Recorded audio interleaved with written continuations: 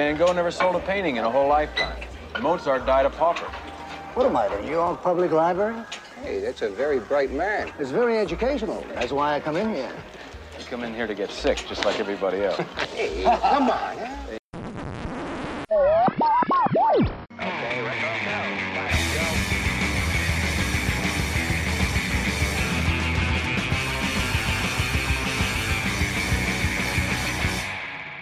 Hello and welcome.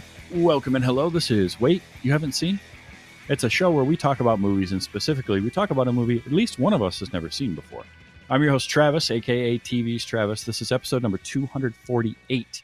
And our movie this week is 1975's 3 Days of the Condor. And here to talk with me about it, he hadn't seen it, and guess what? Neither have I. It's Josh. Josh, how you doing? Yeah, welcome to Wait, Neither of Us Has Seen. Yeah. Yep. All right. Good. So Pretty good. Good. This was like a last minute Christmas present for the year because you weren't going to record this week, were you? I was thinking about not recording this week. I was thinking about taking a week or two off at the holiday, and then you mentioned this movie, and I was like, you know what? I haven't seen that one. And you're like, well, neither have I. Let's do it. Because it's one that I've wanted to see for a while. So, but first, I want to get kind of your background or anything with this movie. Well, it was a title I had heard of. Mm-hmm. And then about 2-3 weeks ago, I saw it in a store. Kino Lorber has a 4K release of it. And there's a local, it was a book and music place, and now they do movies and games and other stuff. But it's like a local chain up here in Maine that I frequent, and I always browse their like 4K collections just to like see what's there. So this is one of these. I recognize that name, and I've never actually seen it, so I picked it up and didn't realize that it's also a Christmas movie. Yeah. So I'm like, oh, this is apt. This makes sense. But yeah, other than that, I think I had heard of it, and we'll get into as we talk about the movie.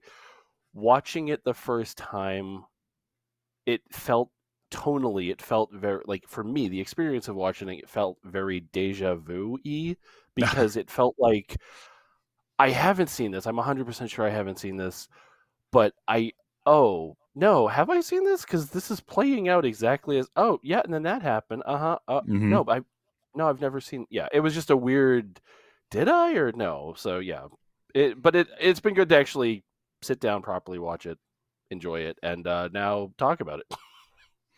Yeah, I'm kind of the same boat as you. Like, I knew of it. I knew 3 Days of the Condor existed. It's been referenced a lot. It gets talked about in movie circles, and brought up in other. It's mentioned in other movies occasionally here and there. And I was a big fan of Captain America: The Winter Soldier, which also had Robert Redford and was influenced by this movie. And so, but it very into it. Yeah.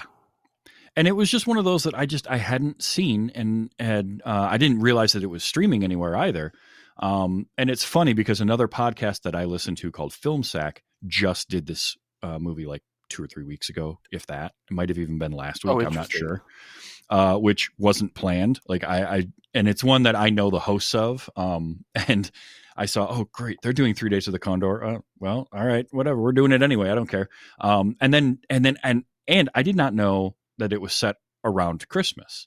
So as I'm watching it, I start hearing carols in the background and all this. And I'm like, oh, well, this is even more topical because it's like a Christmas movie. So it was even better. But yeah, I had a very similar feeling that you did of sort of that deja vu, right? Like, wait, have I seen this before? No, I definitely haven't seen this before. But it is in that era of 1970s kind of spy thrillers, political thrillers that were coming out sort of in the wake of Watergate, in a lot of sense. Yeah. I think it was one of the first like big ones, but also I think I was reading I did a little bit of research because for a moment I was thinking I might know more about this than Travis does, which is usually not the way this works.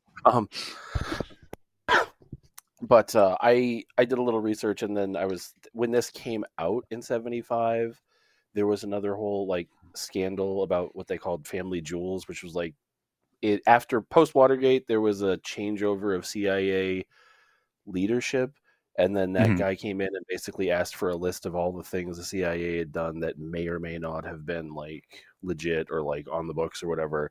So there's this whole list of things, and then it leaked in like 74, and then people thought this was an attempt at cashing in on that. And it was like Sidney Pollack was like, "We shot this movie before that ever came out. It didn't come out in theaters until."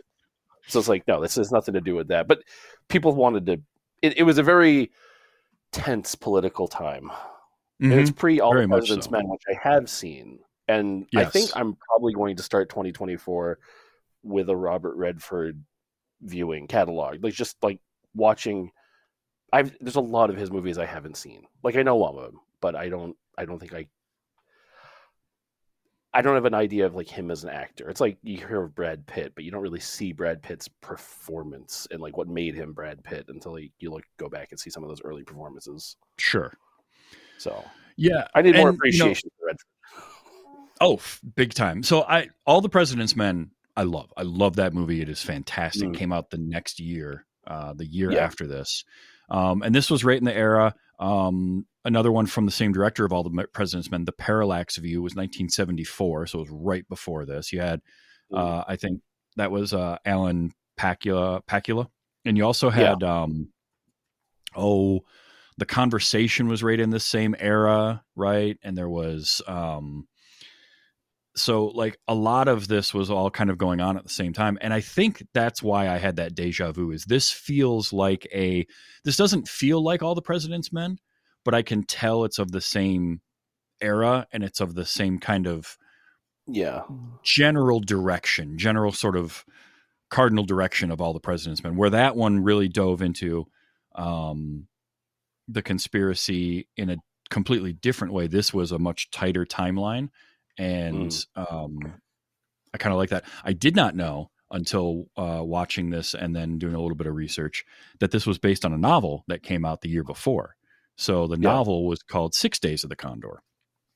And so it was an like even tighter timeline. Which is smart if you think about it. Like a movie needs to move a little quicker. It's sort of what worked in the film adaptation of Lord of the Rings, was shortening up the timeline and creating that tension. That was a smart move by those filmmakers. And I think it was smart here to kind of cut that in half, give us 3 days worth of what's going on here and keep that tension up, because this movie really thrived on that tension that it was creating. But I had no idea it was a novel. And now I kind of want to find that and read it, because I always love to see like what differences happen when you adapt something. Did you so when I was looking up, it's just Wikipedia, so take it as it is. But I liked the quote that the author for the book had, and it was basically, he was just talking about like the action, because originally it took place in DC, not New York. It took place over 6 days. So like his quote about the film was that the action had been rewritten, had been relocated from sleepy Washington to furious New York City. Almost all names have been changed. The plot has been vastly overcomplicated, is of lesser interest than a straight genre film, has been overloaded into an elegy of private, political, and finally cosmic pessimism, a kind of national, if not metaphysical, guilt film to enchant the disenchanted. So I don't know if he's a fan. Well, I'm guessing, it's sounding the like movie, maybe though. he didn't like it. Well, it wasn't what he was going for with the book, maybe, but I liked the movie. I do too, and I think what makes it work, for one, Pollock and Redford both saying like it's not a political commentary. We were just making a movie. It was just a story. Oh, they just wanted to have fun with it, yeah. Oh, that Kino Lorber version has a commentary track with a couple of historic, like film historian writers. There's also a Sidney Pollock commentary, but I turned it off because you only hear half the volume of the movie, and he doesn't make that much comment. So you're just watching a half muted version of the movie for a lot of it. And I'm like, I'll listen to that one later. There are some directors, because I love commentary tracks. I always love when you see filmmakers kind of go back, revisit something, and talk about what they were doing when they were making it and all that kind of stuff. It's fascinating to me.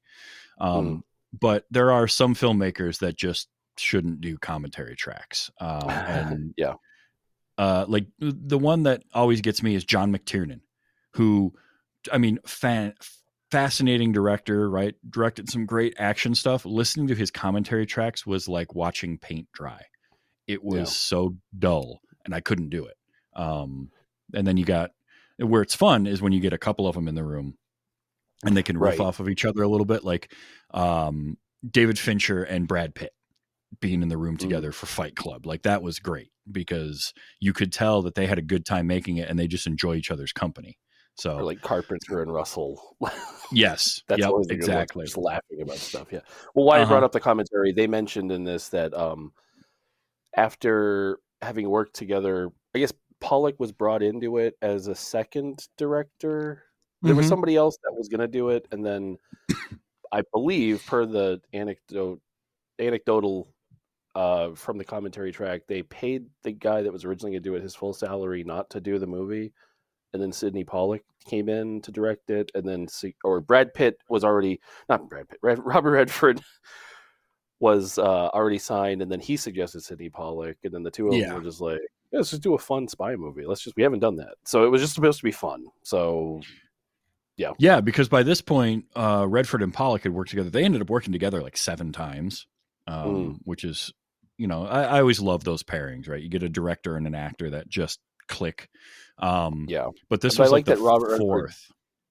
But I like that he worked with other people. Like this was a very busy time for him too. Like, technically 73 or whatever. Like Wikipedia has his career built and like broken into like early like prime and then like his directorial. So like this is near the beginning of his like prime, like getting awards and nominations every year. But I'm glad that he worked with a variety of people, didn't just stick with one guy. Like nowadays you get a lot of family type, everybody that works with this, like Wes Anderson stuff, like you know who to expect in those movies because he always works with the same people. So I'm glad that they swapped. I am too, because I like Redford working with Pollock, but I also like them working with other people and seeing the different stuff that they can do. I mean, perfect example, he does 3 Days of the Condor, Robert Redford does, and then the next year he's doing All the President's Men, different director, same genre of film though, so it's kind of neat to see the 2 different takes on it. Yeah, which feels like a more tense movie to me than this does, which is weird because this is the political spy thriller. But All the President's Men, I haven't seen it in a while, but I remember it being like edge of my seat, like glued to the TV watching it. It is, I think some of it, this movie definitely had that tension. The scene in the elevator with Robert Redford and Max von Sydow is great.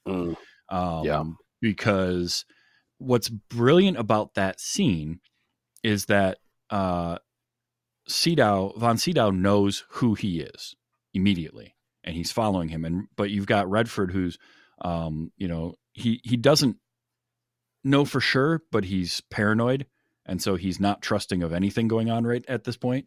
So it just makes for a great scene, and the 2 of them playing off of each other so well. I love. Max von Sydow is great. And it's amazing how much younger he looks here than he did 2 years earlier in The Exorcist. Because The Exorcist was just a couple of years earlier than this, but they aged him up so much for that movie. And that's always the first thing that comes to mind with him. So then I see him here and I'm like, fun with this too, which is totally different. You can tell he's enjoying this. Yeah, that had to have been a fun role to play because you just get to be like enigmatic and just kind of have fun.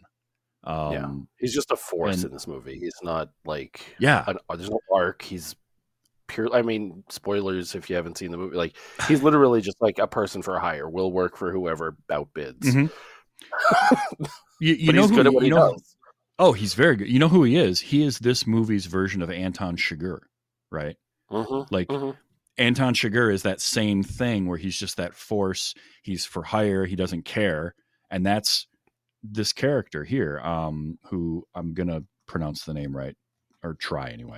Joubert. Yeah, Joubert. He doesn't care. That scene with him and Redford at the end is probably my favorite scene in this movie, just because of the way he's describing it as they're walking out, and he's kind of explaining to him like how easy things could be for him, but like he goes, "Well, can you take me back to the city?" And that whole explanation of exactly how it's all going to play out, I loved. and he which just was tells them all that. verbatim, word for word, used in a Seinfeld episode.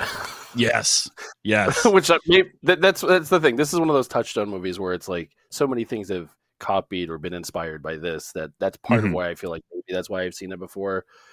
But also Winter Soldier, I listened to a podcast about somebody. It was a podcast about a TV show, but in a break they did the Marvel movies, and I'm thinking during the Winter Soldier episode, I may have heard a lot about this movie, but like Yeah, that had could never be. seen it, so I just pinned it. So maybe some of it's just coming back to surface now, but I had never actually visually watched it until just now. But yeah, Sure. No, but I mean, it's what this is this is sort of that movie that filmmakers watched. And there's sometimes you get that, like you get certain bands that are sort of the musicians, and you get movies that can be really popular, but also are those movies that people who are into movies watched, and then they got into making movies, and so they were influenced by it, or it's taught in film schools. I think I read somewhere where the script for this is still often taught in film schools and used as an example. So, even if you don't see or get the direct references that can show up and stuff, it's there. Like the DNA of it is there. Seinfeld being a perfect example, right? Like they literally verbatim do that whole speech. And I love that. Getting to finally see like the original. And as a character for Turner to hear all this from this guy, and he has no reason at all not to 100% believe what the dude is telling him. And he's still like, I'm going back anyway. And he's got that, because that's kind of the cool thing about the character that Robert Redford plays as Turner is he's very driven at this point. He's not a field agent. He's not a spy. He says so much. Like he just reads books. He's an analyst. But all this stuff happens, and he sort of has it. It's that line when he talks to Higgins on the street right at the end, where he says, "What is it with you people? You think that how did it go? You think that not getting caught in a lie is the same as telling a truth."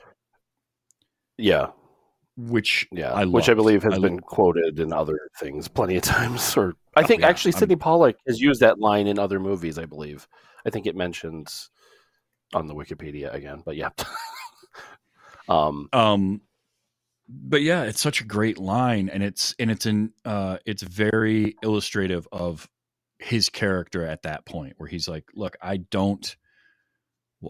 he got into this because he was just good at it. He got recruited into the CIA, but he can't wrap his head around like this kind of stuff. It's weird because I watched this about a week ago for the first time, mentioned it to you, and then I rewatched it today to refresh myself. And there were a couple of things when you sit down to watch a movie for the second time that it's still kind of fresh, like you go into it and you forget about things, and then you realize, oh right, that's why and then and things with we haven't even mentioned Faye Dunaway. Right. I was very hit or miss on her at first, and then grew to appreciate her the first viewing, and then the second viewing I really enjoyed her a lot more, and I saw a lot more elements of her character that I didn't pick up on in the first viewing because I hadn't seen the whole thing. But with Redford as Joe Turner, one, I like how there's so much show don't tell, and even when they do tell to give like character stuff and exposition, it's done in such a fill in the blanks kind of way. Like there's a moment where a guy in the CIA office when they're interviewing Higgins is like, well, I don't understand, and the guy in charge just says exactly, and just keeps it's like, oh, we're just going to keep moving, and you're not paid to think, don't worry about but with this it's funny because it made me realize that yes, he does read everything, as Higgins mentions. Like this man reads everything, like comic books, spy, romance, multiple languages, blah blah blah blah blah. And so what I realized is watching it this time, it's like in a sense all of us have this like, I'm going to go to the store and get milk, and it's just going to be a mundane thing. But you could also take it as I'm gonna put on some like high energy music, and I'm gonna put on my sunglasses. I'm gonna kind of fit into a role while I go do this and kind of make it my own thing. And so I think he's got this vast collection of stories and narratives and how things can flow and move, that as the threat to him shifts and changes and elevates, or as he gets more information, like you can see his like character kind of honing into this fluid, adaptive, like assess the threat function basically. But he's got all this stuff that he can pull from, which he utilizes throughout the movie. But it's like he's never just one. It's weird because it's almost like he doesn't have an arc. His arc is just to survive. But all of this stuff was in him the whole time. It just was not called upon until needed for this. Yeah. Yeah, because he doesn't have training to be all of this, but he does have training in it in a way because he just absorbs so much of it, and he goes off. I played the video game of it. Kind of, yeah. I mean, it's not that dissimilar to what was the movie? Gran Turismo that just came out, where the kid, becomes a race car driver because of playing Gran Turismo. Like there is really something to that. Yeah, it's based on a true story. So like there is something to that. It's not completely out of the realm of possibility, because he's never put in a situation that he shouldn't be able to handle. The closest would be when the mailman shows up at Faye Dunaway's apartment at Kathy's place. Yeah. And even there, like, he utilizes his surroundings enough to just barely get through that fight. But it easily could have gone completely differently for him at any point. There was never... It didn't have this feeling like, oh, he's going to definitely survive this. Like, no, it could have gone bad real quick, or something could have happened to her. And that could have affected him, like, either way. So I enjoyed that aspect of things quite a bit. And I also liked when Joubert says early on at one point, he goes, look, he's on the run. He's an amateur. He could probably, what is it? How does he phrase it? Like, he could surprise a professional or something. Right, because he's unpredictable. Because they don't, like, Joubert doesn't know exactly what Turner's going to do. Whereas if he was a field agent, if he was a CIA operative, like, he would know because he knows the training. This guy doesn't have that training, so that worked in his favor. It was a lot of luck, and just kind of straight instinct of like survival, but it worked, and I bought it the whole way through. To the point where you don't even see, because he mentions when he's in that same line when he's talking about predictability, he mentions Wicks was a professional. Wicks was predictable. Wicks was the DC guy that came up, the section chief or whatever. And like, you just see a nurse walk out of a room back to the desk. You hear the beeping stops, and then, was that 18? Yeah. And then later you hear Joubert talking about like, oh yeah, that was I just went in and I took care of it. Like, it's resolved.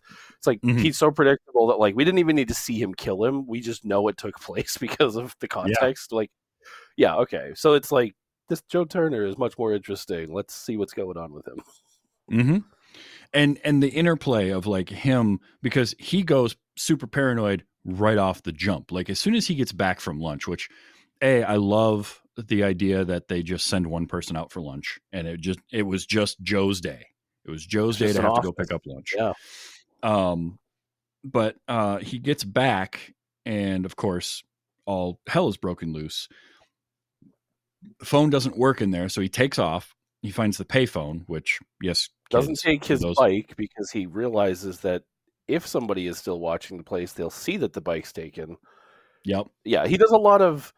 And there's no narration. You just do a lot of watching his facial expressions and like, yes. Okay, I'm going to watch this with my dad during the next week and see what his thoughts are on it, because he doesn't pick up on those cues ually.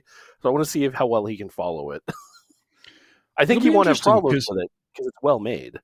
Yeah, and I think that's the reason you don't need the narrative, right? Like, you don't need a voiceover, we don't need to hear his thoughts because it's so well put together and showing them on the screen. It's that you mentioned that they do a lot of show don't tell in this, and I appreciate that in a film.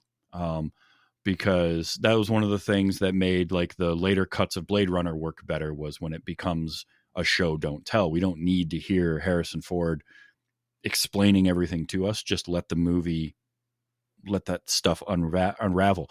And that's part of what makes this work so well, is its pieces slowly fall into place. We learn more about Turner. We learn more about the CIA. We learn more about the plot as it goes without having to have somebody just spoon feed it.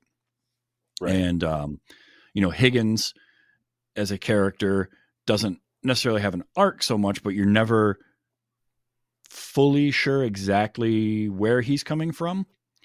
Yeah. And same with Wabash, same with Atwood. And so it could be any of them at any point could get revealed as the mastermind behind it. So I kind of liked how that all played out. I just really love it. Even watching it the second time, knowing that it was Wicks that is in the alley that kills Sam, and then gets shot by Turner, and then whatever.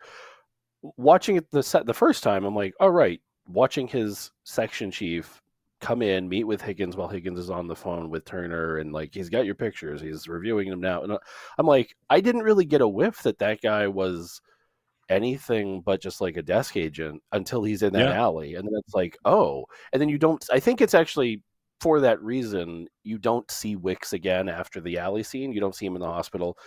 Maybe it was a scheduling thing, but I think it's good that you don't see him again, because it doesn't give his character like a third phase to make. It's just 2 points of a line. It doesn't give an arc. It's just here's how he was in the office, here's what he's doing outside the office, and also because Joe doesn't see him beyond that, we don't see any more information. This movie is very selective at giving you more information than Joe, only to increase the tension you feel when he's put into the next situation. But it's pretty much kept from his perspective the whole time. So most of the time, without it being a first person sort of narrative, most of the information we have is information that Turner also has, with a few exceptions. And you're right, those few exceptions create the tension.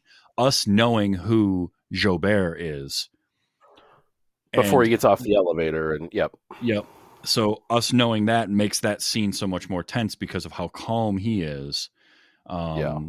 The realization on Redford's face, like, and I love, and then how that whole scene plays out too, because Jobert, he has him leave first, and the guy just bolts right out of the building, and Turner instinctively, when he gets out, he's looking around for him. He doesn't see him, and so I'm thinking, okay, how is he going to get out of this? And it was brilliant to offer that group of people a couple bucks to help him break into his car.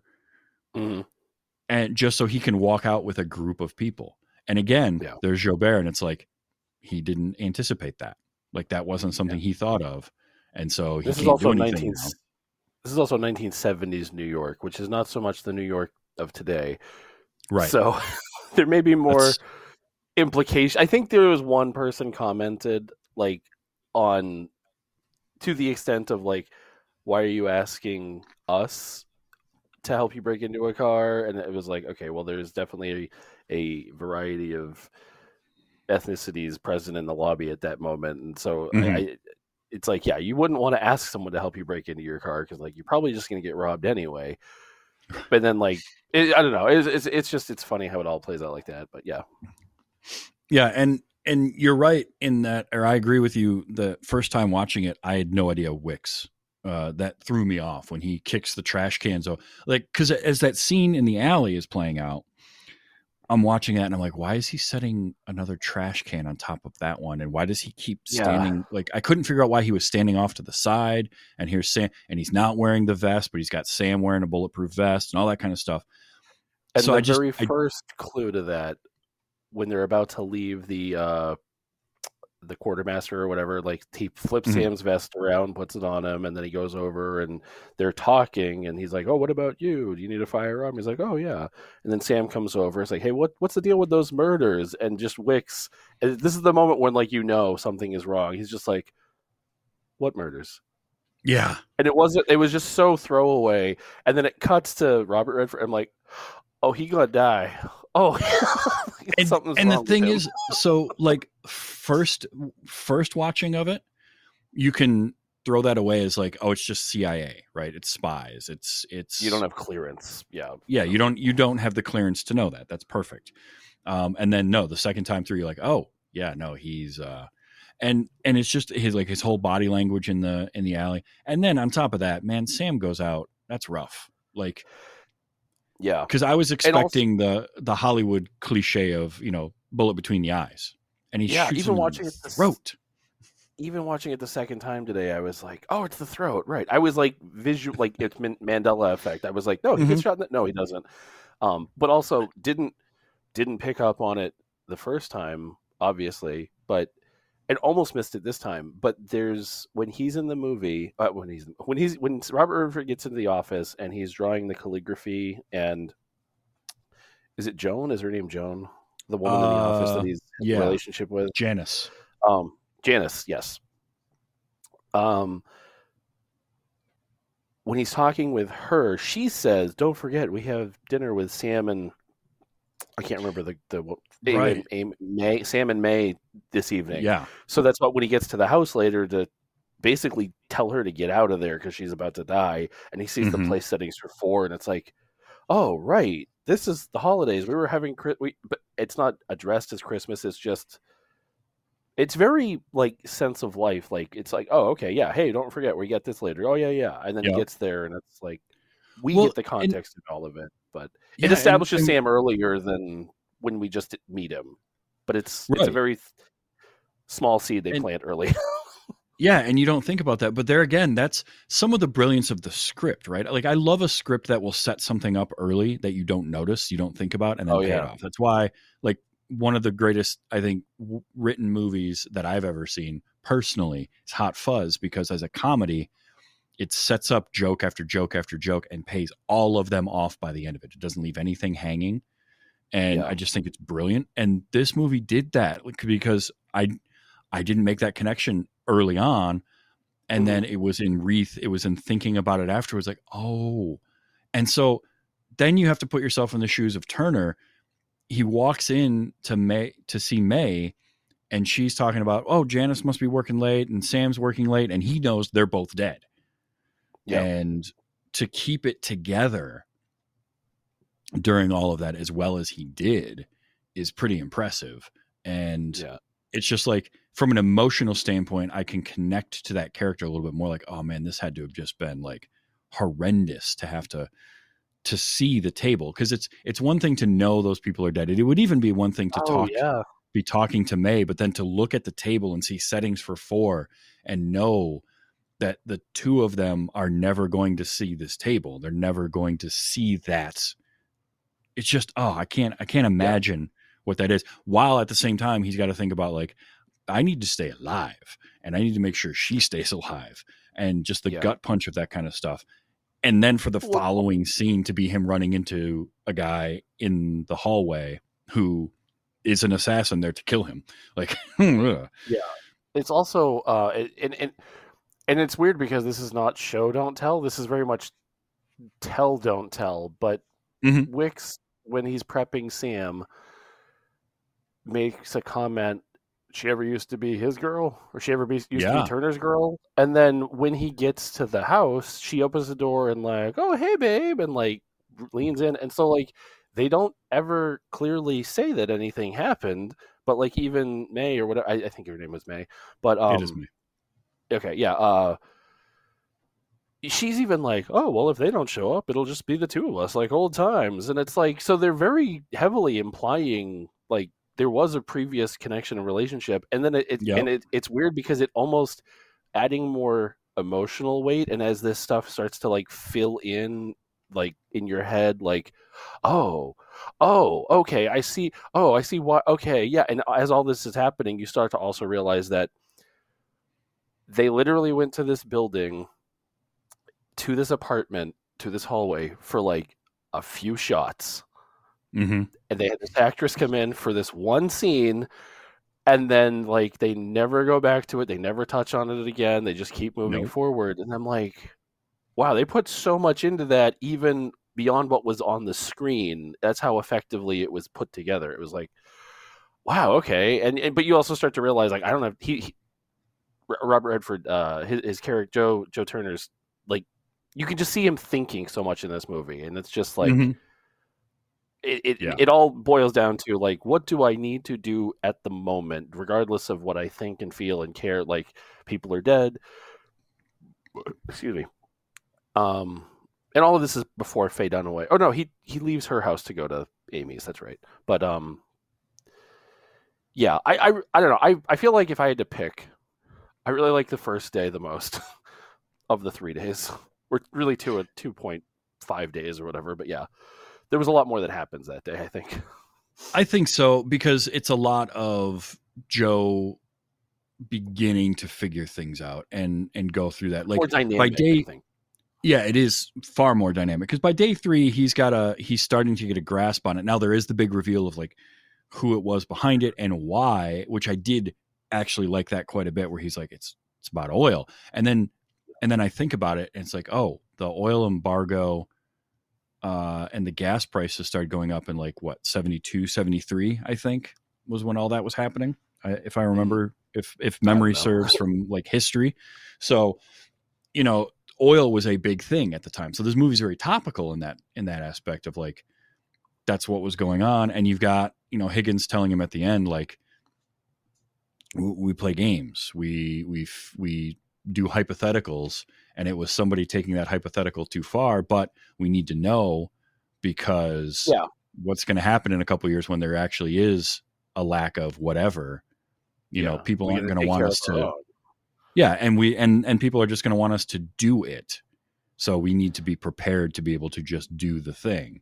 Which I thought was fascinating. Like, it's a really cool ending to this, but yeah, I just loved how you put it perfectly. You see Joe Turner thinking all the time and working out problems and working out situations. And even like when they first get back to Kathy's apartment, and this was something, and I actually had a note about this because I love this. So there's always the trope in TV and movies where you flip on the TV or you look at the TV and it's running the news, giving you the exact expositional information you need at that moment, right? It's a great trope. You're walking by the wall of TVs in the electronics store and the news is playing. It doesn't matter what time it is. So right. I love that they did that, but they didn't do it. Like, he has to wait because it's not 6:00 yet. So the news isn't on. Yeah. Because he wants to know about what's going on. So he's like 40 minutes. And meanwhile, the adrenaline is draining from his body. Right. So he's crashing hard. Oh, it's hitting him. Yeah. Finally. Yeah. And everything is hitting him. And so he needs to like lay down and just close his eyes for a minute, but he can't. He knows she doesn't believe him right now. And so he can't trust her not to just bolt or call the cops or whatever. And you see him like you can hear the gears turning in his head as he figures out what to do. And his solution, albeit a little difficult, is pretty intelligent to like, it's effective if not excessive, but yeah. Yes, that's perfect. Effective if not excessive, but it works. And then he gets to turn on the TV after, he wakes up. And even then they don't fully lean into the trope, because now we've got to sit through this whole, like, he turned on the TV during a commercial break. Yeah. So, but I love that they use that moment for character development. Yes, that was exactly where I was going. It's perfect because it gives that moment for Kathy and Joe to have a connection, for him to he's just waiting, and he starts looking around and he sees her photos, and it's a great moment of development, and it gives a reason why there would be any kind of connection between the two of them. So it helps to ease the like forced romance angle of most movies, right? Because now we're getting an actual connection point that can be extrapolated later. And she also. Oh, go continue. Finish your thought. Yeah. I was just gonna say, even though like it's still in some ways, and maybe it would be more effective on a second or third watch. It still in some ways feels a little bit forced, like the whole romance angle of it. But that's Hollywood, so I can kind of, I can sort of explain that one way myself. It definitely falls into, I think, the adrenaline, the situation, like, obviously every James Bond movie has like the throwaway ish women that he sleeps with and moves on, or so it's like it is a spy movie, but it's about a spy who's not really a spy. He just knows a lot of irrelevant information. I mean, that's basically his whole job. He's just sifting through like haystacks looking for hypothetical needles. Yep. And so he's got all this excess information, so it's just filtering it into a way of understanding the situation. But I love how it was one of those moments where like this movie hits you in waves. Like you see that first like introduction to the office, you meet every other character in the office except Joe, and then you see him on his bike. Yep. And you hear some like Christmas music, and you're like, all right, this is around Christmas, and then you forget about it.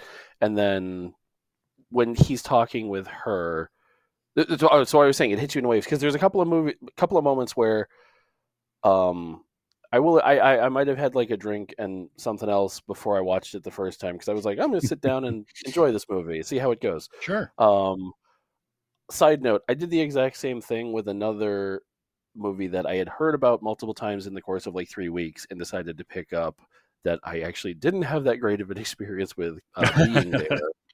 Being there is I asked a friend, I said, would you consider this a slow comedy? He said, yes, absolutely. I'm like, okay, it's such a slow movie. It is. Yes. But with this, so what I was getting to is it keeps like hitting you in the face. Like the writing and the direction and the acting in this movie keeps like hitting you in the face with like how well it's executed. And so when he's commenting, he breaks it. He brings her to the apartment. He's like, oh, first of all, I love do you live alone? It's like, no, I have, you live alone. he can read her. And she just sees him as a threat. And then when he stops and like clocks the pictures and like comments, it's like, it's not winter. And she's like, yeah, it's just winter. And she's not giving him more information. He's not worth clarification. But then he offers, no, it's not fall. It's not winter. It's November. It's just like the specificity of it. And like when you're a person who does a creative thing and somebody comes in and just gets it, like you do have that connection or you feel seen. So I think that's like when she starts to crack and like you see past the veneer a bit. And it's for her, this is, if you were to take like, I guess the Beowulf Grendel alternate version of this from her perspective, where she's just going to get ski equipment and then gets abducted and then does this little spy thing. It's kind of a fun little story she can tell somebody later on, like, oh, you never guess what happened, But it's just like that. I don't know. It's an interesting relationship, but then once it ties it up really well, because their last interaction when he leaves her to go to the guy's house. Atwood, yes. When he leaves her to go to Atwood's house, and he's just like, I just need 8 hours. Like, you're gonna go, but like, can you not call anybody? And we as the audience, we get that. We're like, yeah, I just need you to not do this. And you can almost see the level of hurt. It's subtle, but it's effective. Where she's like, you still think I'm gonna turn you in? And it's like, he's just got to be safe. He's just got to be sure. But also, like, they're never going to see each other again after this, I don't think. No. But she has a complete arc, and I think he has a decent-ish arc with her. Or we just get to see, through her arc, we get to see more of him, about him. So. Yeah, that's a good point. And I also like that the movie ends very ambiguously, because he ends up with this idea. Great. Yeah, because he gets the idea, and it's a brilliant reveal of it, right? Because he's had... Joubert has basically told him, look, you go back to New York, the company's going to erase you. And that's just, here's exactly how it's going to happen. He's like, whatever, I'm going to go anyway. And Joubert, to his credit, is like, gladly, I'll take you. Like, he has this respect for Turner. Game recognizes game. Yeah. And so he takes him back, and then we get him on the street, and he gets Higgins, and I just love it, because by this point now, like, Turner kind of has at least a pretty good idea of sort of how things are going to go down.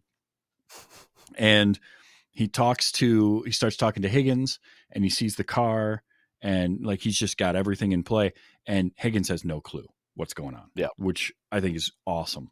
and he walks him right up in front of the New York Times, and he's like, "What did you do?" And he's just like, "I told him a story. You play games. I told him a Son story." of a bitch! You did some more damage. Which they're basically securing oil futures for the government for the country, so that we don't destabilize. And so you're kind of like, yeah, Higgins isn't wrong. Like, you did do more damage, but also like you're the bad guy. I feel like, especially in modern cinema, or maybe in the last like 15 years, that's become more of a prominent thing of like, yeah, you fought for your impassioned cause that you cared a lot about on your small scale, but the ramifications of you doing that are so much larger than you ever understood. And then it's like, you did the right thing, but there are consequences for the right thing. And that's become such a thing in the last 15, 20-ish years, I think. Yeah. But seeing it in this, I love the ambiguity of they'll print it. Will they? And then it's like, as he's walking away, and I love that it cuts when you don't even see half of his face. It's just obscured. Yes. And it's like, he's in public, but he's hiding, and you don't know. And it's like, a friend of mine would watch that and get pissed off because he'd be like, "That's not an ending. Give me some definition. Tell me exactly what happens." And I'm like, "No, that's the beauty of this is it's so good. It's so good because we just don't know, and so you can then fill in the blanks as you want, or you can you can go in so many different directions there. But it's brilliantly done because neither one of them in that situation are incorrect, and neither one of them are correct. Like, Yeah. Turner is convinced they're going to run the story, and all this dirty laundry is going to get aired. And Higgins is like, "Okay, first of all, you done messed up, and things are going to get potentially worse. But also, do you really think they're going to run the story? Because now, as a viewer, I'm watching this thinking, so wait, he's probably got connections with the New York Times. Like, there's no way the CIA isn't able to do something there. But you want to believe in freedom of the press, and you've got, this like all of these things are playing out at once, and the movie just and that's it. Have fun." Well, and it's one of those. It taps into one of those things where, again, like you're taught, or mostly should be taught when you're growing up, like, be honest and don't tell lies and tell the truth. And this whole agency is based off secrecy.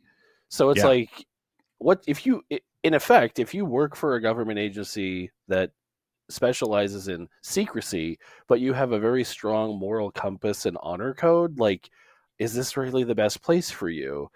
But he was a book reader. It wasn't like he was out, doing missions and stuff. Which also I love.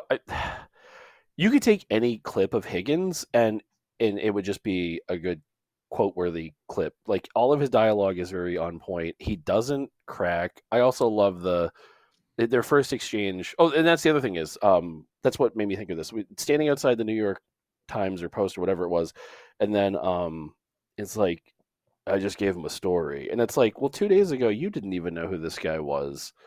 So how do they know who you are, and how do they know who he is? And they just like, we recorded two people on the street talking about some conspiracy theory. Okay. Do you have any sources? Okay. It's like that. It could be nothing.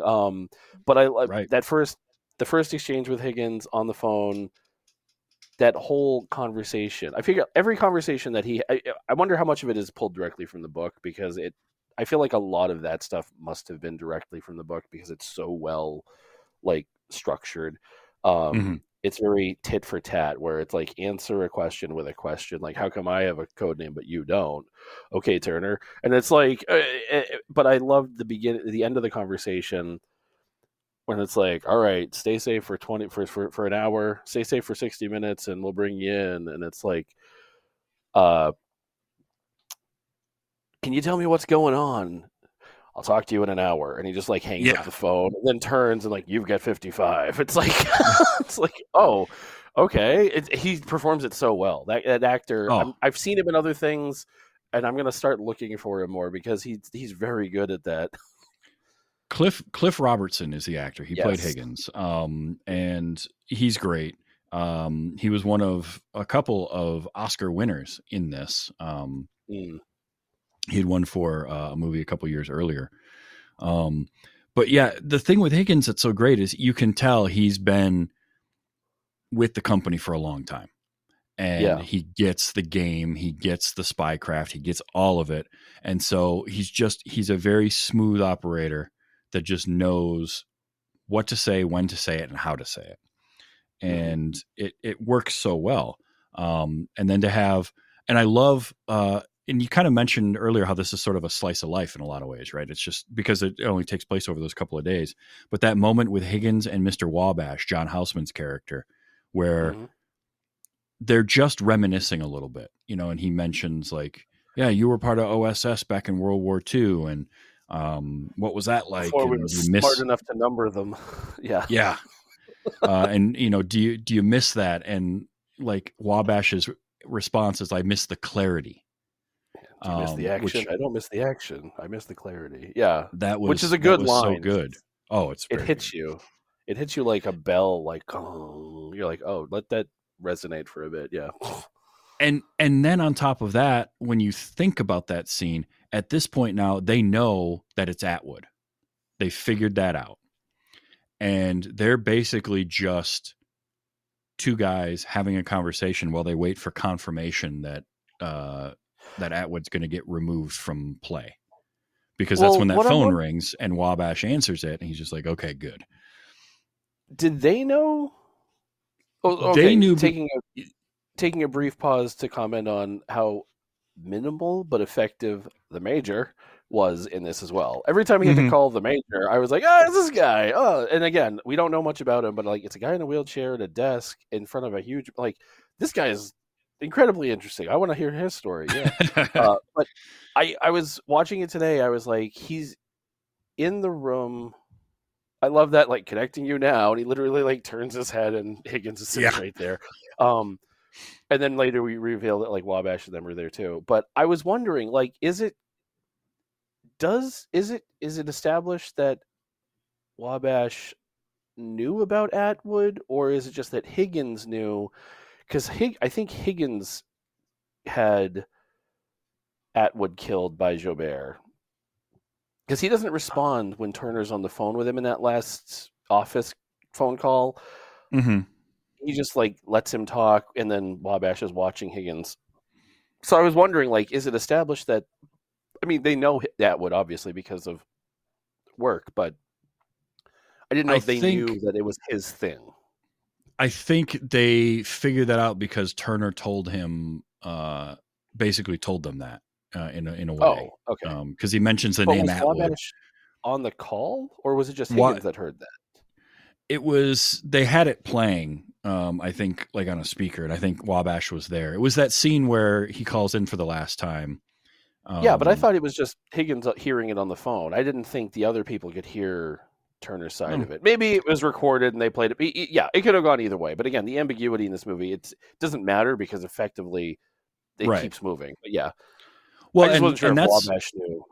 Yeah, and that's, again, that's a strength of this movie, is the ambiguity and the fact that you don't really, like, Higgins is mostly on Turner's side, but also at the same time very cold and kind of like, well, you're just sort of out in the wind and we're just going to have to wait and see what happens type of thing towards Turner at times too.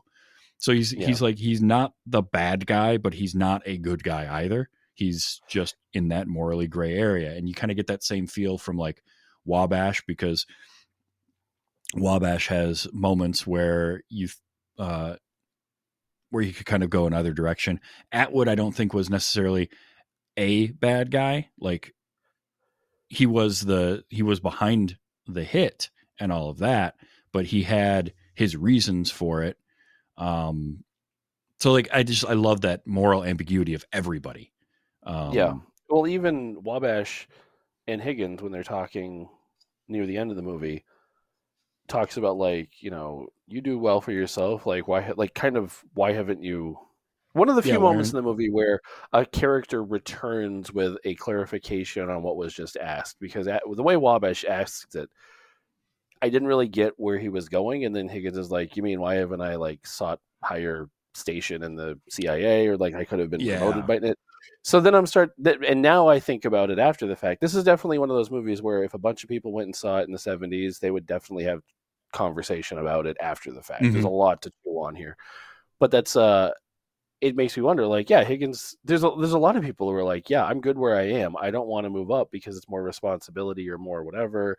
Yeah. But then now I'm also like, the ambiguity and like directness of everything Higgins does. He's very consistent in all of his delivery and his tone. It's very metered. But then you start to think, like, if he has that much control over his tone and his delivery, and he's that quick that he can form like detente, like he can form ripostes, like and like counteract questions and disseminate things, whatever, quickly. Maybe he knew about all this and he realized, well, rather than have this whole thing blow up, I can just have all of this eliminated. So like maybe there's a possibility that Wabash didn't know, and all of this was Higgins's operation. I'm not putting it on him, but I'm just also saying it's ambiguous enough that you also could think maybe there was reason he stayed where he was, because he could oversee certain things that he wouldn't have other access to otherwise. So I don't know. There's a lot of ways it could have gone, but it's like the Thing in that way. It's like, well, that guy was, well, I don't know, but it's like not knowing is part of the fun. Yes. Yeah, that's a perfect way to put it. Because you're right. I hadn't really thought about that, but all of that makes sense. That Higgins could have been much more in the know. So yeah, it's very, very cool.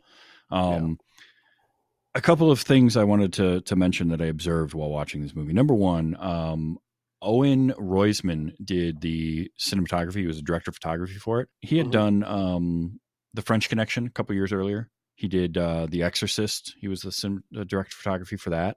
So like he's got a look, and he seemed to be really good at capturing the look of New York at this time, because it is it's specific. Very New York. Yeah. So that was just an observation I had that I really liked. I also noticed, one, I love the music in this, because the music also gives it that same feel. It really puts it into that era of the 70s and that kind of filmmaking. Yeah. Yeah. I listened to the soundtrack on my way home from work this morning. It's only about a 25-minute soundtrack. And the last two songs kind of don't count, because one of them is just Silver Bells, and then the other one is a medley of other tracks. But it's an enjoyable soundtrack. I like it. It's a good atmospheric vibe to it. But then you're watching the movie and you're like, there's so much that doesn't have any music, or it's just very quiet and like pulls you in. It's like, okay, yeah, but the music is good when it's there. Yeah, the music is great, and it's a good movie knows when to have music and when to let a scene breathe what it needs. Yes. And this one, it definitely had that. The other thing I noticed, and this was just a personal observation, but man, were there a lot of just striking blue eyes in this movie. Yeah. Like, Cliff Robertson. They really got the eyes very well. Yeah. Yeah. And it was lit well, and they just had very like blue eyes. Von Sydow, Cliff Robertson, Robert Redford, everybody. And it's a lot of shots of people just talking to each other. And I just noticed that, and I'm like, man, they just grabbed everybody they could with blue eyes. Like, it works. It works for me, because it was captivating to watch. It's also funny because I think the blue eyes add an element of like you see them with Robert Redford, and it's like, oh, it's like a trustworthiness. Like, oh, this is like a guy I can relate to. But then you see it in other people, and you're like, that element is kind of there, but it's like almost like a curiosity and an intrigue, because for us, the audience, we know that, Max von Sydow and Cliff Robertson really aren't to be trusted, or it adds to the ambiguity. It's like, it's like, let's dress this guy in the most flattering, like attractive, appealing costume ever, and then make him the most like hard to deal with person. I don't know. They played a lot with like the in the costume design, and this is just also pretty good. Like, very good. Like, very it's good. very visually striking. The mailman and the guy. Whatever happened to Poncho?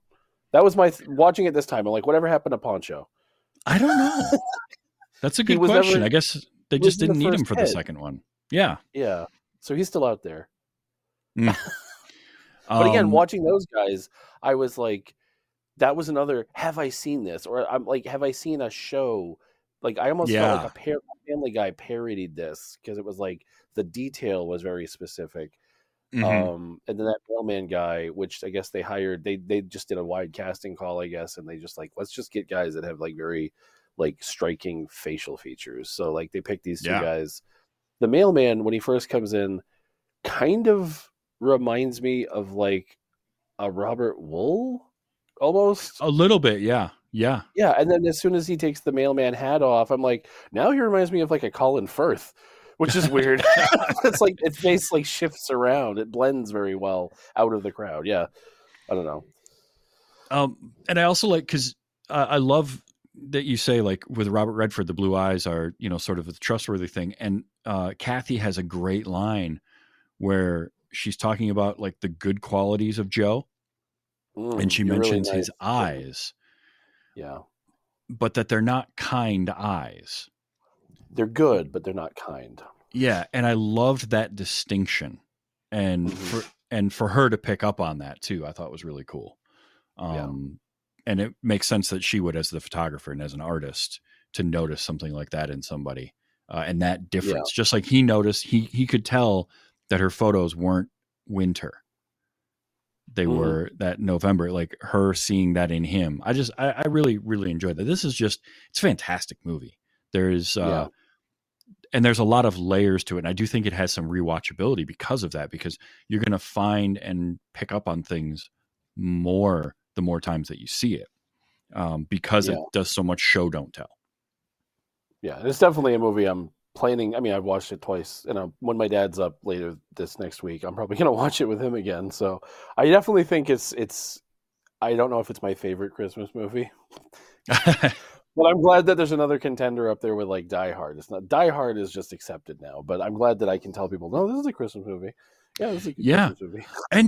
And there's so much of the DNA of spy movies that have come since this too, because I love a good spy movie, the intrigue, whether it's the silliness of some James Bond stuff or some of the things like Redford in Spy Game was a great movie. With Brad Pitt. There's The Recruit is a good one. I enjoyed quite a bit with Colin Farrell. There's been a lot of really good spy movies, and I think so many of them do owe to something like this. Sometimes, just like with like spy movies and con artist movies, I feel like when they're good, they're really good, but they can kind of collapse under their own weight. Sometimes they try to get too clever, which is where, Ocean's 11 knew just how much suspension of disbelief you could kind of go through for something like this before it became, well, I just, whatever, none of it makes any sense anymore. And I feel like this one is one of those spy movies that gives you just enough to be like, to go along with it. You can just strap in and enjoy the ride.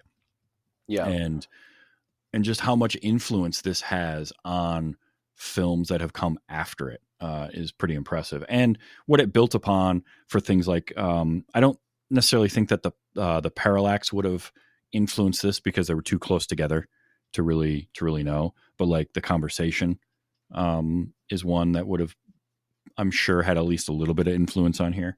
And we got to remember this is the mid 70s. So like the home video and all that stuff wasn't really a prominent thing. So it's kind of like this kind of movie. It's great for a theater experience because you would leave this and like a week later, you're still thinking about it. You're like, you know what? Let's go see it again. I got questions still, so it would keep you coming back. But we can just, I think both of us, like, we're able to access it and watch it within a matter of hours, not a problem. Whereas back in the day, it's like, no, if you want this specific time and place, and there are going to be other people.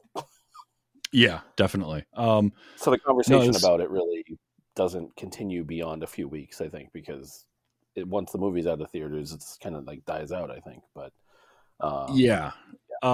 it's nice to see the influence continue on and things, and hopefully like more people will see this movie because it was just one that had been like enough of a distance between when it was in theaters and sort of when I was watching movies where it wasn't readily available. It is out there and available now. It is currently streaming on Amazon Prime, but it's leaving in a few days, so hopefully it's going to pop up on another service. But then you found the Blu-ray, which There's I a would love to 4K see. version of it. Yeah. Yeah, that would be great. I'd love to I check will that say, I don't know how many Kino Lober people you have listening to this podcast, out. but the Blu-ray for this, it's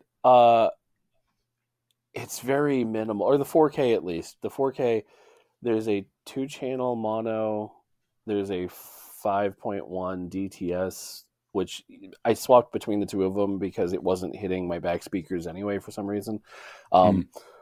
There's the commentary tracks. There's no chapter selection. So and then when you pull up the menu, it's literally just like a still image, and then like it just says menu audio subtitles that comes up. And so like wow. when I first started watching this, I got through day 1 and I was tired, so I paused it and I took a nap. I work overnights for anyone who doesn't know. So getting through a whole movie can be hard sometimes. But yeah, when I came back to it, I'm glad that it just picked up where I left off because of the Blu-ray player or the 4K. But yeah, very minimal on like they basically threw the movie on a disc, added a few extra things. It was put together well, but I'm like, you could have made a chapter selection. The only other DVD I know of that Mulholland Drive does not have chapter selections. It has one big chapter because Lynch does not want you like skipping around. He's like, no, this is meant to be viewed as a whole. I don't think this has chapter skips. You can skip ahead and back, but there's no way to manually navigate that through the menu. Okay. Manually navigate. I don't know. Anyway, but it's definitely worth a watch. Yeah. Yeah. I was going to say, when you were talking about spy movies that came after this, it popped into my head at first, and then the more I thought about it, I'm like, it really is kind of like the opposite of this. For some reason, the Bourne Identity popped into my mind a few times while watching this because it kind of gives that fish out of water story, but also this gives you the information that is the answers that are the answers to a lot of the questions in the Bourne Identity. Like, how does he have all this information? Well, okay, Joe Turner reads all his books. Jason Bourne doesn't remember he was a killer. But every time I watch the Bourne Identity, which isn't that often, I do like the movie. I haven't seen all of the sequels, but I really like it. Every time I watch the movie, when they get to the house, you've seen the Bourne Identity, I take it. Oh yeah, definitely. Okay, yeah. So like when they get to the house near the end and Clive Owen is like there, every single time I'm watching the movie, that's when I start to realize that I have a pounding headache. Every single time I watch the movie. And so it's like, oh, I'm enjoying this movie, but then it like calms down enough and I'm like, oh, I'm really realizing the effect that this movie has had on my mind and my eyes and my ears. And I'm like, okay, I didn't feel any headache in this. But also, like I said, I think both of these kind of end up in similar spots. They have he abducts this girl and uses her for a safe haven kind of situation. And there's a lot of similarities, but also, and I think those were books too, weren't they? Yes. Is that Ludlow? Ludlum. Robert Ludlow? Ludlum. Yep. Honestly, if you had asked me who wrote those, I couldn't have pulled it, but it just came up. I don't know. Anyway, go ahead. No, I mean that's not a bad comparison, really. They're sort of almost two sides of the same coin. Like they're telling that same kind of fish out of water, but they're getting to the same place with different routes. Yeah. This is the recalculating version of the GPS recalculating. I mean, it is entirely possible that there was some influence on the Bourne Identity novel from 3 Days of the Condor, because Bourne Identity was published. Yeah. I mean, published in 1980, so it was after the novel and movie of Condor, right? And I could see that completely, but no, that's not a bad comparison, and it's just it's fun to see, like the evolution of spy films and spy storytelling that has gone on, and how you can still get to the same kind of like ambiguous conclusions, but take a couple of different routes to get there. I think is a lot of fun. So yeah, 3 Days of the Condor.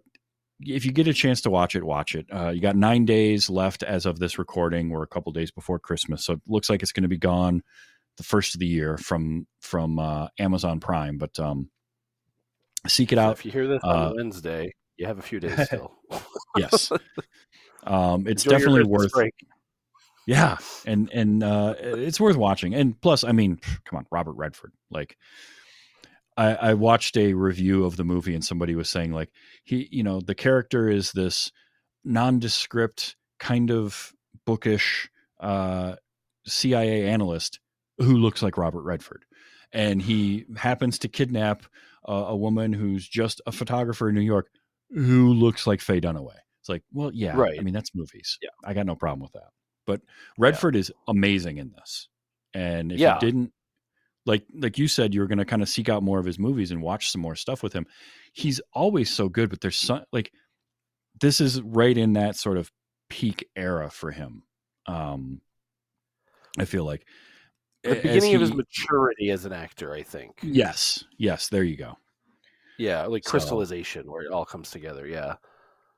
But I definitely don't. I haven't seen. I've as I was looking through the timeline of when this came out with like Watergate and other movies, because I wanted to like nail down like this is sandwiched between Watergate and All the President's Men, so it fits very well in that very specific time.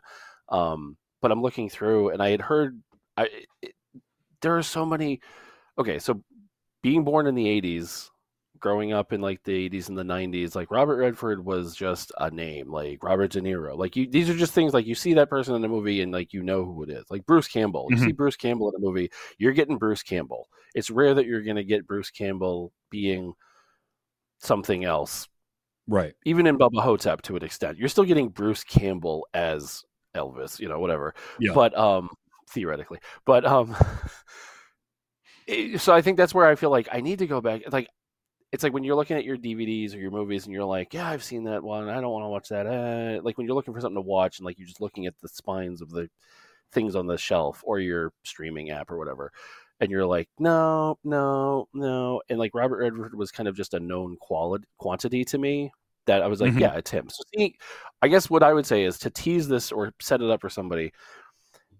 If you enjoyed the spy elements of Winter Soldier, and you want to know why they specifically put Robert Redford in that role, go back and watch this movie, because this basically puts him in the Steve Rogers position, but he's not a superhero.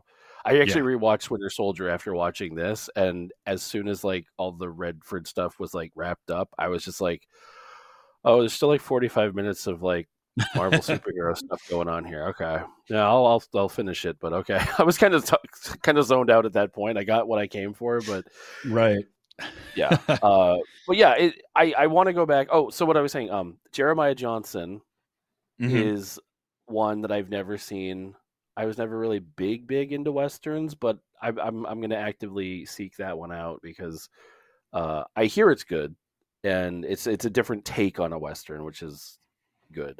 So I'm gonna look into that. And like I said, I might just straight up do a Robert Redford like filmography, just like watch it all, like go for a deep dive on his stuff. I mean, you got a lot to choose from, and it's all good stuff. I mean, you look at from Butch Cassidy and the Sundance Kid was 1969. He did Jeremiah Johnson. Completely seen. I've seen parts of it plenty of times, but yeah, but like, that's again my Jeremiah Robert Redford blind Johnson. spot. Yeah, it's a couple years later, and then it's like The Sting is 1973. This is 1975. Great Gatsby was 74. All the President's Men 76. Like pilot movie that he put out the same year as this, I think too. It was like a picture. Yeah, The Great Waldo Pepper. Yeah, which is a title I have heard of, but again, didn't know anything about. Yeah, that one I have not seen. But like he did all that in the span of 6 or 7 years. Yeah. And that's not even getting into things like, but I mean, that's not even getting into things like The Natural and Out of Africa. And, he ends up doing Sneakers in 92. Like, yeah, which is another great spy movie. Good one. Yeah. So I feel definitely, like this, All the President's Men and Sneakers would be like an interesting, like triple feature. Because you could round out with Sneakers as like, yeah, this is your comfort movie. Like, send you on your way at the end of this because like you've had two kind of intense movies, two heavy movies, and then we'll give you a little Dan Aykroyd will round you out. Perfect. Listen to Mother. Always listen to Mother. Well, Josh, this has been super fun. I'm glad. I mean, I always love having you on, but it was nice to get you back for a fun Christmas movie, and kind of an alternative Christmas movie that we did sort of last minute, which was great. Yeah, and one now, neither of us has seen, so we're both fresh on this, which is good. I like that. That is also fun. Yeah, it is a lot of fun to come into it fresh from both sides. But it's also one of those when I watch something and I'm like, oh, I got to tap Travis on this because if he hasn't seen it, like, yeah, it just like reaches that point of like my radar. Like, yep, this is definitely a pass on movie. Love it. And I know last time we had talked, you were working on possibly starting to work on some projects of your own. How's that going? Are you kind of any further, or has it sort of been in a holding pattern? Well, as you said, we're recording this a couple days before Christmas. My 2023 has been a weird year, not a bad year, but not a great year. There's been some really good things in my life, but a lot of just weird. Mm-hmm. I live in Maine, and there's been a lot of things that have happened in Maine this year. Yeah, yes, basically. So while stuff hasn't directly impacted me, it's been like proximity affected or like adjacent, so it's very close. So there's been some like delay on some thoughts, but I'm almost glad for it because I feel like I have a better idea of things I want to work on. So like my motto this last couple of weeks has become do more in 24. So like I plan on, like, I have a new PC that I've got. I'm going to try to get some editing stuff going. I might use this movie, 3 Days of the Condor. I might use this as like a practical exercise of like if I was going to do an essay about a movie or whatever. Yeah. But yeah, I don't know specifically what it will manifest as, but I definitely still have ideas as I watch and experience things and realize that I should start doing things with that energy that I generate naturally instead of just, oh, that would be a fun idea, and then not doing anything about it. So we'll see. Stay tuned. 2024 might have more going on. Awesome. Doing more in 24. That's a good motto. And more able to with the computer and the other stuff I have go. Yeah, I've acquired things that I'm now able to like properly begin things the way that I could have started doing, like, yeah, I'm recording this on my phone and I'm just talking about a movie. There's a lot of people that want to make content and I appreciate the ambition, but then it's like, take a little time to like hone it in, make it a little tighter, cleaner. And I feel I can do it the way I kind of want to do it now, which is good. And yeah, you and I are both kind of that same mindset of like, we want to do the thing, but we also know kind of a standard we want to hit. And yeah, so I totally get that. Well, awesome. We'll be looking forward to that. And when any of it comes about, you let me know and I will broadcast it and make sure people hear about it. Yeah, absolutely. So if you enjoy this show, you got big things coming up. Yeah. Anything for 2024 you want to tease? I've got projects for 2024. We're going to put it that way. I am going to be at Dragon Con in 2024 though. So that'll be a lot of fun. I'm actually doing a live, Wait You Haven't Seen episode at Dragon Con this coming year. Nice. So that will be a lot of fun. In short term, next week, I'm actually doing, and this will be kind of fun, Condor Man, which is sort of a spy movie, spoofy thing, with my good friend Amy Frost. She is going to come. This got brought up during another podcast that we co-host with a couple of friends. Those were the days, and Condor Man was brought up, and I mentioned I hadn't seen it, and she immediately said, "Well, then the next time I'm on the show, that's the movie that we're doing." So that's what we're going to be doing next week. It'll actually be recorded on New Year's Eve. So it'll be the first episode of 2024 is going to be Condor Man. So it's also fitting that 3 Days of the Condor comes before this. Yes. So it's perfect. So I can't wait for that. And then I've got some fun stuff lined up for 2024. I can't talk about yet. Yeah. But we'll get to that. Also, coming up on New Year's Eve, I'm going to be doing some live streaming for part of the Diamond Club Streamathon, where we are raising money and doing a 24-hour stream on the Diamond Club channel. I'm doing an hour in the morning I'm going to play some Marvel Snap on stream, and then come back a couple hours later and do some Forza Horizon 5 racing. So that'll be a lot of fun too. That's coming up on New Year's Eve. And then later that night, I'll be recording on this channel like I do every Sunday, typically 8 p.m. Eastern time. I'll be doing Wait You Haven't Seen with Amy Frost and Condor Man. So, and if that ever does change, if it's not a Sunday night, just keep an eye out on the socials. I'm on all the social media platforms as TV's Travis, and I put out when things are going to change. This was a last minute surprise, so not much warning for this one. Yeah, this one was a last minute one. And with the holiday falling the way that it did, it just worked out. So, but Josh, thank you so much for being here. I'm looking forward to doing more in 24 and having you back for sure. Because it's always a great conversation that we get to when we get to sit down and talk. Yeah, it definitely, I'm sure others have said something similar to this, but like when you connect with people who speak a similar language, I mean, like subject matter wise, like we can speak film, like whatever, but like it scratches a very specific itch that you don't get all the time. Kind of like that November that line. It's like, oh, like my conversation with you about movies treads into that November territory of like, oh, I can just kind of throw a word out there and then you get exactly what I meant based on everything else that has currently been.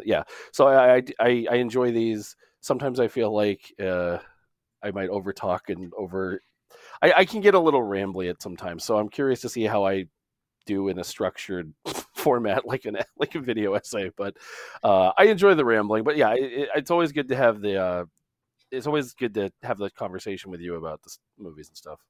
Yeah, and look, this is the place to do the rambling. You get the rambling out here. Definitely. But yeah, we'll get you back for sure in the coming year. And as we close out 2023, thank you so much for being here. Thank you to everybody who listens to this. You can find it anywhere you get your podcasts, including YouTube. It comes out Wednesdays. And a subscription to the podcast or to the YouTube channel as that steadily grows is also greatly appreciated. And then you can find everything to do with the show at tvstravis.com. That includes merchandise if you want to get my silly logo on something, or there's a Patreon for the show.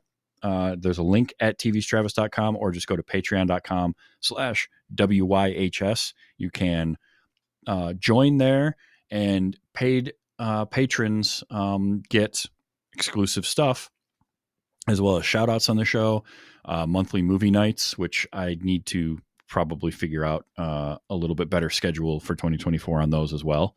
And that's for as little as $1 an episode. So definitely if you can check that out. If not, I understand.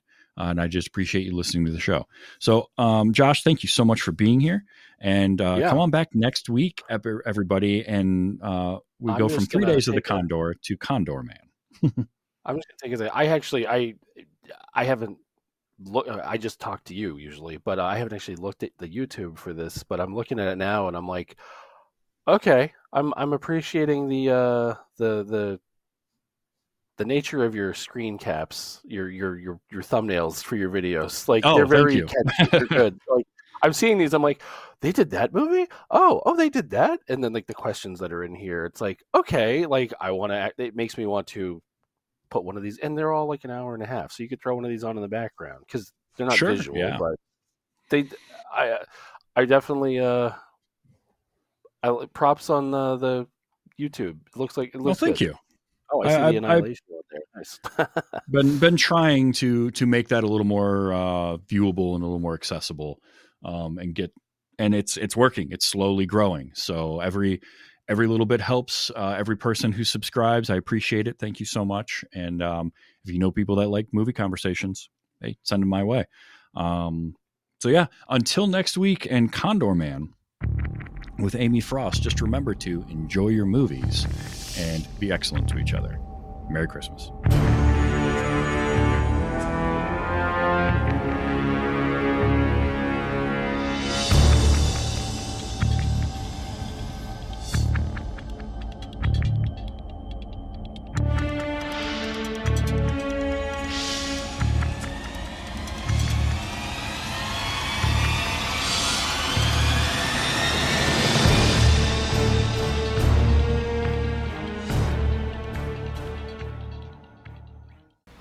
Do I have permission to take a shower? You don't have to help, you know. Oh, no. I'll help. Can always depend on the old spy fucker. Diamond Club hopes you have enjoyed this program.